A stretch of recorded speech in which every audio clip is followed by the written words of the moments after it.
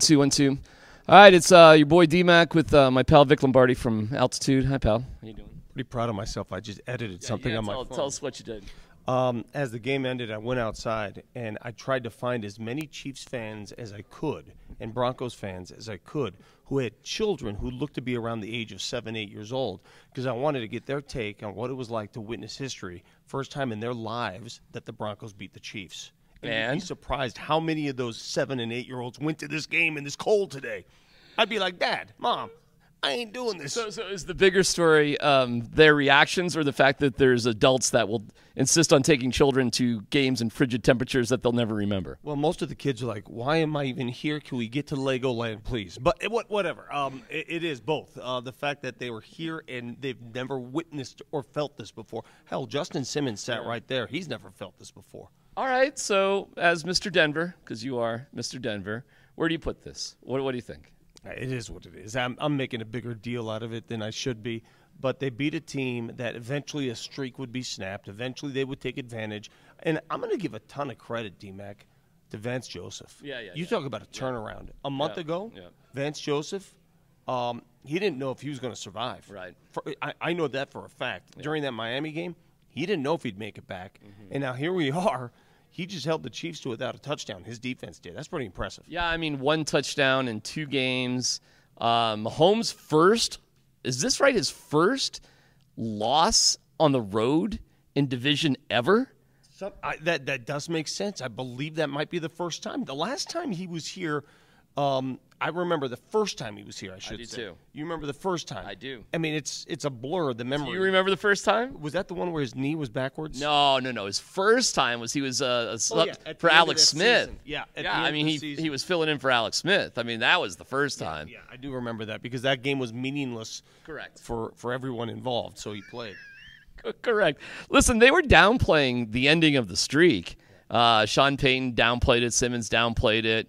But the fans did, man. The fans were on fire today. Fans should be, because fans carry history with them. You know, it's interesting because this is very parallel to the Nuggets and what they've gone through for 47 years, right? The players are in the moment. Coaches and players are in the moment. They're winning for their livelihood. They're winning for what's ahead of them and what's directly behind them. We as fans, we live years ago. We live years ahead. It's a different feeling for fans than it is for players. It just is. It's the way it is. Yeah, I'll just take Simmons at his word, although I do think it changes a lot of things. I think it's an organizational change. I did see Greg Penner. I shook his hand. Congratulations. Because, I mean, I wonder if they wondered, what the hell do we have here? What is going on? So just to win a couple of games in a row, to have a nice vibe here, to feel like, hey, maybe this thing is going in the right direction, I think this changes a lot of things at the trade deadline. Well, you know, here's the deal. You beat the Bears suck, right?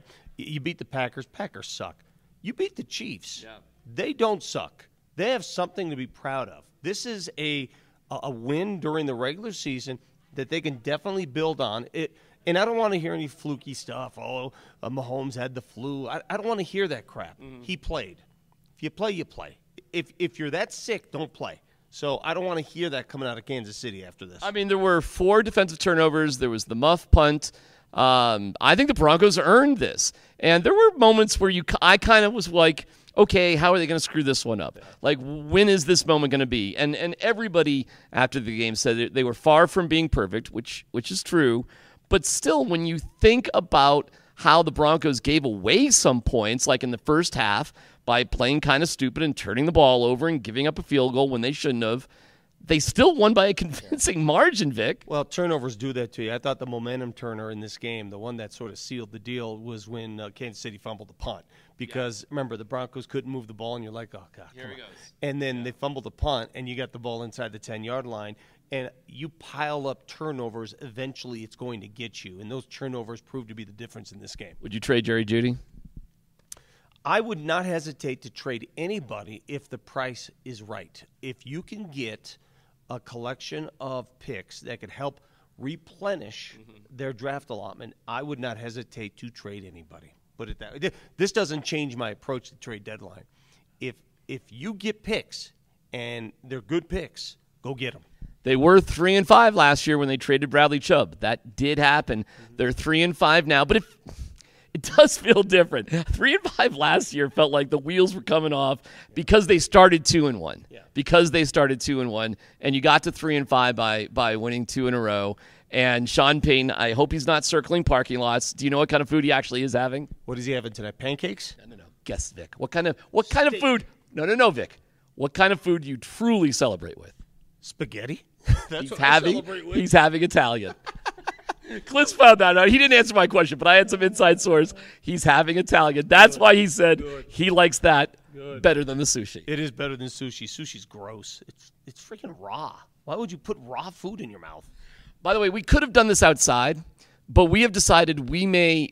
Well, specifically, you are the softest person in the Denver media. 100% the softest human being in Denver. I don't ski. I don't like cold. I don't like the mountains. I prefer mid-June all year long. So this is my tough time of year for me. Yeah, I'll be skiing within the next week or so. But I'm going to get up there to Loveland. Hey, can I ask you a question? Because my son skis, all my friends ski. Yeah. What is the adrenaline rush that it gives you to go down a hill at those speeds after waiting in line with your nose dripping and the lines and the traffic? What is it that 20 seconds down the hill that makes it worthwhile? I'm going to avoid using sex as a comparison, but Vic, when you pull up and drill a 3, how does that feel? But I'm warm. I'm not cold. How does it emotionally feel in a basketball game? And it doesn't cost me $800 to drill the 3 either. I don't have to get equipment for that, and I don't have to go to this place to rent stuff, and I don't have to wear that stupid tag that's always flopping around all the time. I just drill the 3. It's very easy to do. All right, I was trying to get Vic to commune with nature, but I failed miserably. The Broncos win 24-9. And we'll have good things to talk about. Like, why is that a bad thing? There are some people out there that are upset they're winning right now. Isn't that weird? Something else, too. There's this perception out there that the media is rooting for chaos, rooting for the team to lose. That is not me, and I can sense that is not you. Definitely not. When the Broncos win, it's good for business. Yeah. It's good for all of us in the community. You don't root for that. Now, there is an inkling to say if you're going to lose big. Don't lose mediocre, because mediocre doesn't help you in the draft. But this team is learning how to win, and it's something it hasn't been able to do.